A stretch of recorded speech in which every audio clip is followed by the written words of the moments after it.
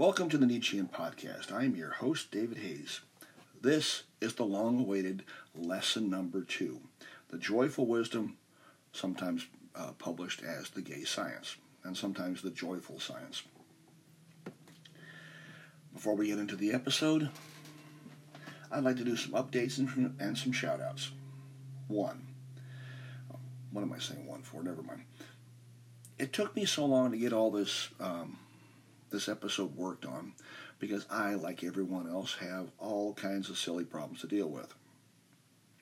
Pull back the curtain a little bit. I believe I've mentioned it before. I have a couple of friends that are dealing with cancer. My aunt, who's 85 now, is going in and out of the hospital, so obviously I've got things to take care of. That being said,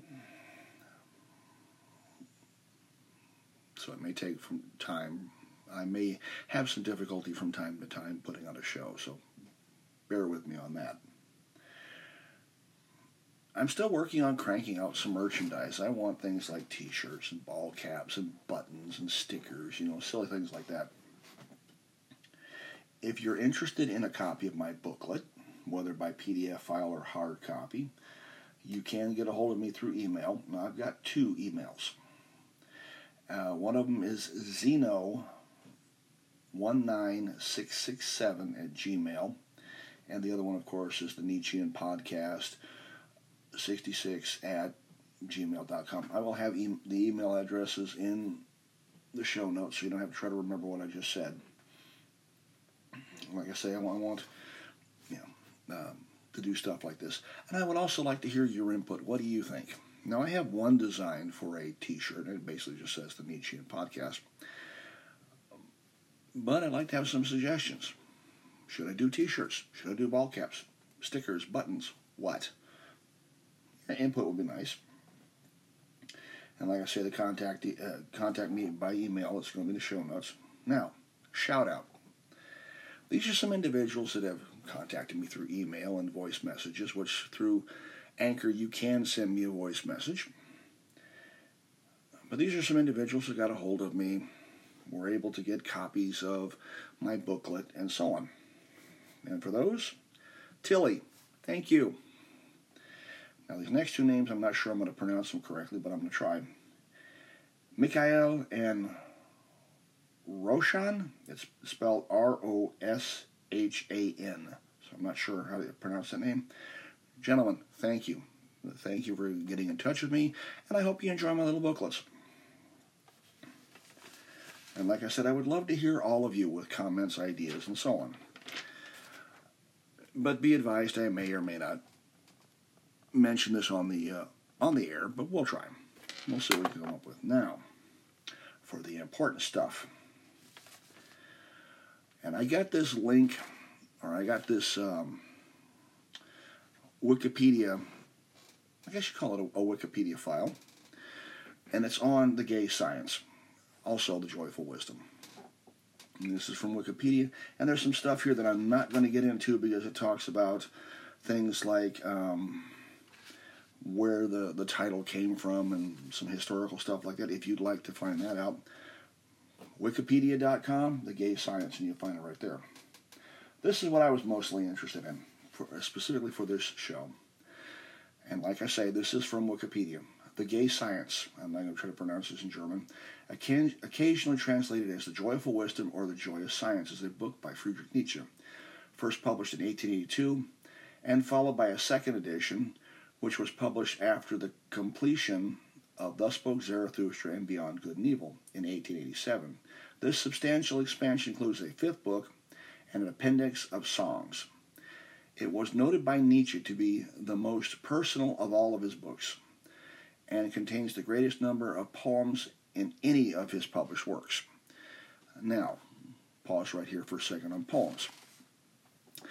Some of his poems may have for lack of a better term, a strange read, because, of course, this was originally written in German and translated into English. So, depends on the translation you've got, may or may not turn out fairly decently. Now, on this Wikipedia notation, under content, there's 2 main contents they mention in this particular citing, and it is Eternal Recurrence and the quote, God is dead. Now, this is also still from Wikipedia. The book is usually placed within Nietzsche's middle period, during which his work extolled the merits of science, skepticism, and intellectual discipline as roots to mental freedom.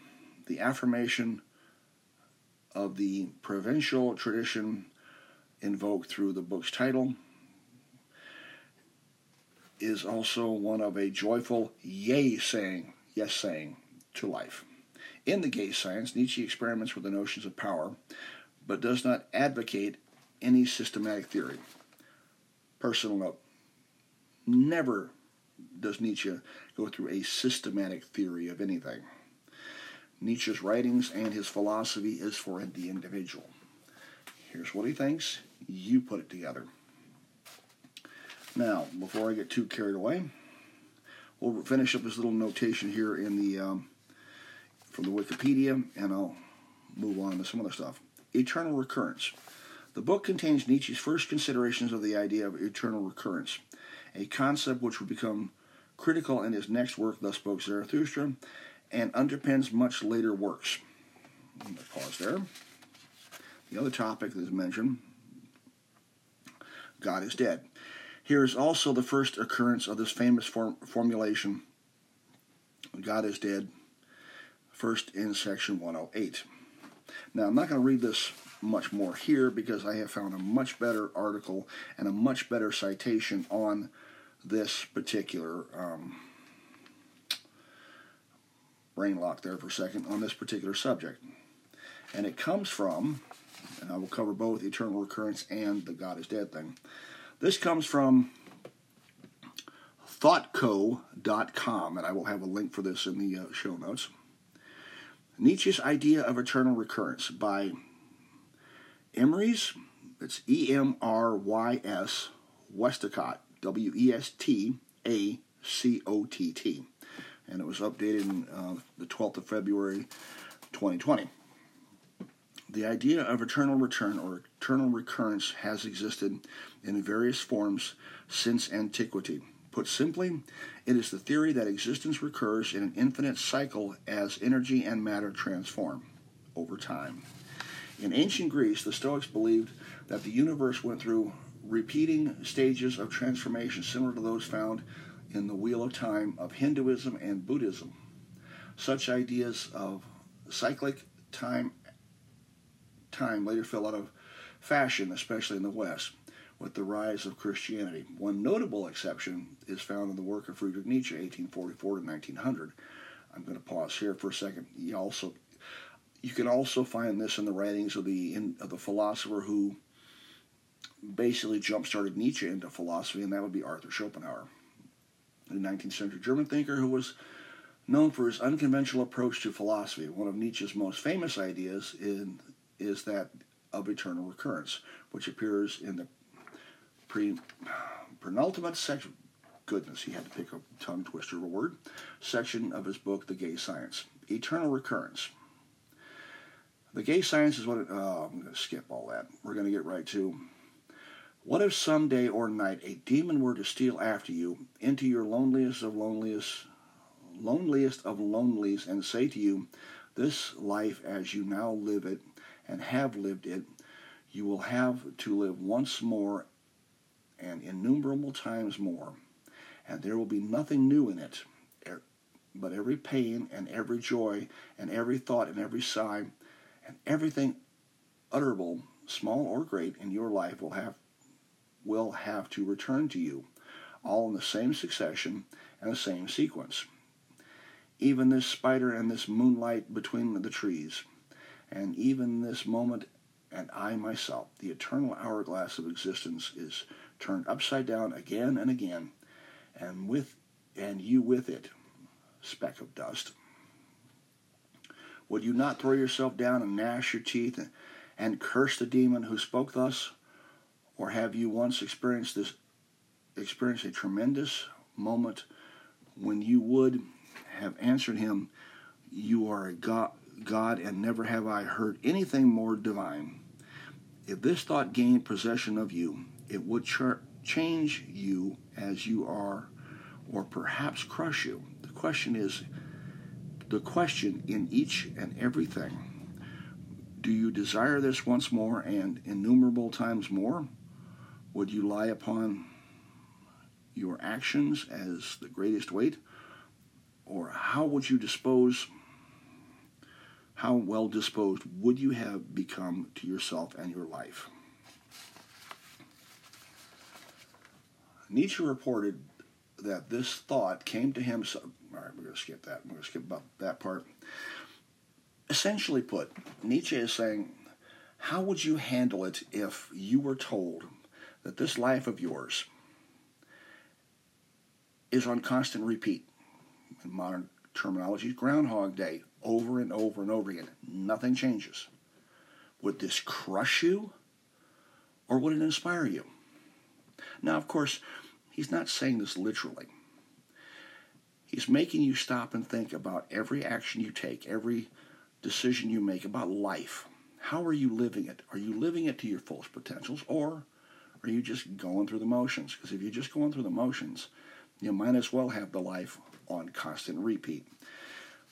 There's more to this article, and I'm not going to drudge through it. I will, however, go over part of, and I'm not going to read the whole link here, part of what Nietzsche says about, or what does Nietzsche mean when he says that God is dead. I'm not going to read the whole citation because I want you to go find it and read it for yourself. And, of course, make your own decisions. And after the last one I so horribly butchered, you might want to. By the same author, Emery, E-M-R-Y-S, Westacott, W-E-S-T-A-C-O-T-T. And this one was updated in January of 2018. And I'm not going to try to say this in German. This is a phrase that more than any other is associated with Nietzsche. God is dead. Yet, there is an irony here, since Nietzsche was not the first to come up with this expression. The German writer Heinrich Heine, I'm not even going to try to pronounce that, who Nietzsche admired, said it first. But it was Nietzsche who made it his mission as a philosopher to respond to the dramatic cultural shift that the expression God is dead describes. The phrase, it first began in the book 3 of The Gay Science in 1882. A little later, the central idea in the famous aphorism 125 titled The Madman, and I'm not going to read it to you because it's a nice long little thing here. Well, let's read part of it. Have you not heard of the madman who lit a lantern in the bright morning hours, ran to the marketplace, and cried incessantly, I seek God, I seek God. As many of those who did not believe in God were standing around just then, he provoked much laughter. Has he got lost? Asked one. Did he lose his way like a child? Asked another. Or is he hiding? Is he afraid of us? Has he gone on a voyage, emigrated? Thus they yelled and laughed. The madman jumped into their midst and pierced them with his eyes. Where is God? He cried. I tell you, we have killed him, you and I. All of us are his murderers.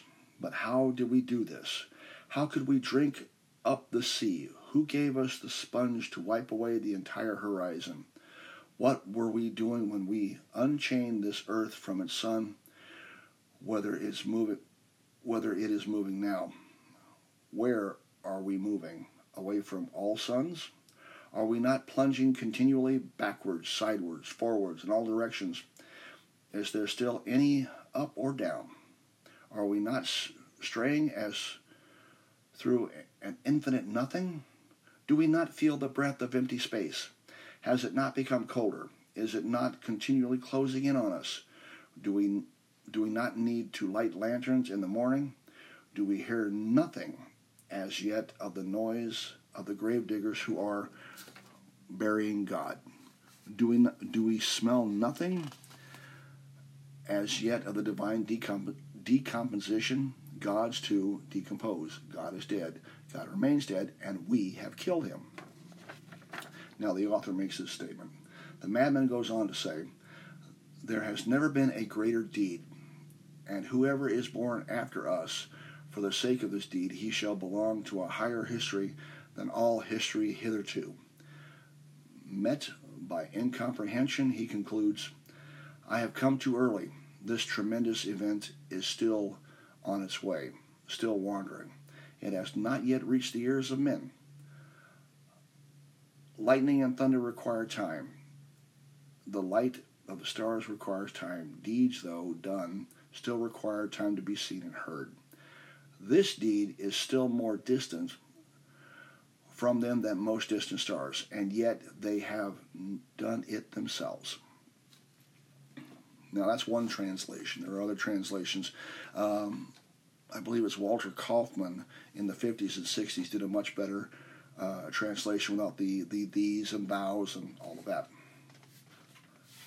Now, this is the author of the article. What does all this mean? The first is fairly obvious to try this again. The first fairly obvious point to make is that the statement God is dead is paradoxical. God, by definition, is eternal and all-powerful. He is not the kind of thing that can die. So what does it mean to say that God is dead? The idea operates on several levels. How religion has lost its place in our culture. The most obvious and important meaning is simply this. In Western civilization, religion in general, and Christianity in particular, is in an irreversible decline. It is losing or has already lost its central place it has held for the last 2,000 years. This is true in every sphere, in politics, philosophy, science, literature, art, music, education, everyday social life, and the inner spiritual lives of individuals. Someone might object, but surely there are still millions of people all over the world, including the West, who are still deeply religious. This is undoubtedly true, but Nietzsche doesn't deny it. He is pointing to an ongoing trend which, as he indicates, most people haven't yet fully comprehended. But this trend is undeniable. In the past, religion was central to so much of our culture. The greatest musics, like Bach's Mass in B minor, was religious in inspiration. The greatest artwork of the Renaissance, like Leonardo da Vinci's The Last Supper, typically took religious themes. Scientists, like Copernicus, I can't pronounce that, and Newton, were deeply religious men. The idea of God playing a key role in the thought of philosophers like Aquinas, Descartes, Berkeley, and, oh goodness, that's another name I have a difficulty pronouncing. Whole education systems were governed by the church. The vast majority of people were christened, married, and buried by the church and attended church regularly throughout their lives. None of this is true anymore. The church attendance in most Western countries has plunged into single figures. Many now prefer secular ceremonies at birth, marriage, and death. And among intellectuals, scientists, philosophers, writers, artists, and religiously believe plays virtually no part in their work. What caused the death of God? So this is the first and most basic sense in which Nietzsche thinks that God is dead. Our culture is becoming increasingly secularized. The reason is not hard to fathom. The scientific revolution that began in the 16th century soon offered a way of understanding natural phenomena that proved clearly superior to the attempts to understand nature by reference to religious principles or scripture. This trend gathered momentum with the Enlightenment in the 18th century, which consolidated the idea that reason and evidence rather than scripture or tradition should be the basis for our beliefs. Combined with industrialization in the 19th century, the growing technological power unleashed by science also gave people a sense of greater control over nature. Feeling less at the mercy of incomprehensible forces also played its part in chipping away at religious faith. further meanings of God is dead. As Nietzsche makes clear in other sections of the Gay Science, he claims that God is dead is not just a claim about religious belief, in his view, much of our default way of thinking carries religious elements that we are not aware of. For instance, it's very easy to talk about nature as if it contains purpose, or if we talk about the universe like a great machine. This metaphor carries the subtle implication that the machine was designed. Perhaps the most fundamental of our assumptions that there is such a thing as an objective truth. What we mean by this is that something like the way of the world would be described from the God's eye point of view, a vantage point that is not just among many perspectives, but is the one true perspective. For Nietzsche, though, all knowledge has to be from a limited perspective. For thousands of years, the idea of God, or the gods, has anchored our thinking about the world. It has been especially important as a foundation for morality. The moral principles we follow, don't kill, don't steal, help those in need, etc., had the authority of religion behind them, and religion provided a motive to obey these rules, since it told us that the virtue would be rewarded and the vice punished. What happens when this rug is pulled away? Nietzsche seems to think that the first response will be confusion and panic. The whole Madman section cited above is full of fearful questions. A descent into chaos is seen as one possibility, but Nietzsche sees the death of God as both a great danger and a great opportunity. It offers us the chance to construct a new table of values, one that will express a newfound love for this world and life. For one, Nietzsche's main objections to Christianity, is that in thinking of this life as a mere preparation for the afterlife, it devalues life itself, and thus the great anxiety expressed in Book 3 and Book 4 of the Gay Science is a glorious expression of a life-affirming outlook. That's a mouthful, and once again, this is all cited in the link for this will be put in the show notes. And if I have butchered it too much, I dearly apologize. I was never particularly great at reading out loud in class. There is more to the great philosopher's book than what I have covered here. I highly recommend you read the work, specifically a printed copy. If you're unable to get a printed copy, may I recommend LibriVox, that's LibriVox.org. This site has many public domain audiobooks, including many of the works of the great philosopher, Friedrich Nietzsche. I'll explain that gag here in another episode. Now, so far that I've covered this, I forgot to mention something. And what I forgot to mention was this. Are you interested in martial arts books and DVDs? Kung Fu, Karate, Tai Chi, and yes, of course, the Ninja. If you are, may I humbly suggest you check out dojopress.com. That's Dojo, DOJOPRESS, all one word, .com. This is the website of Grandmaster Ashita Kim, and he can help you out in this matter.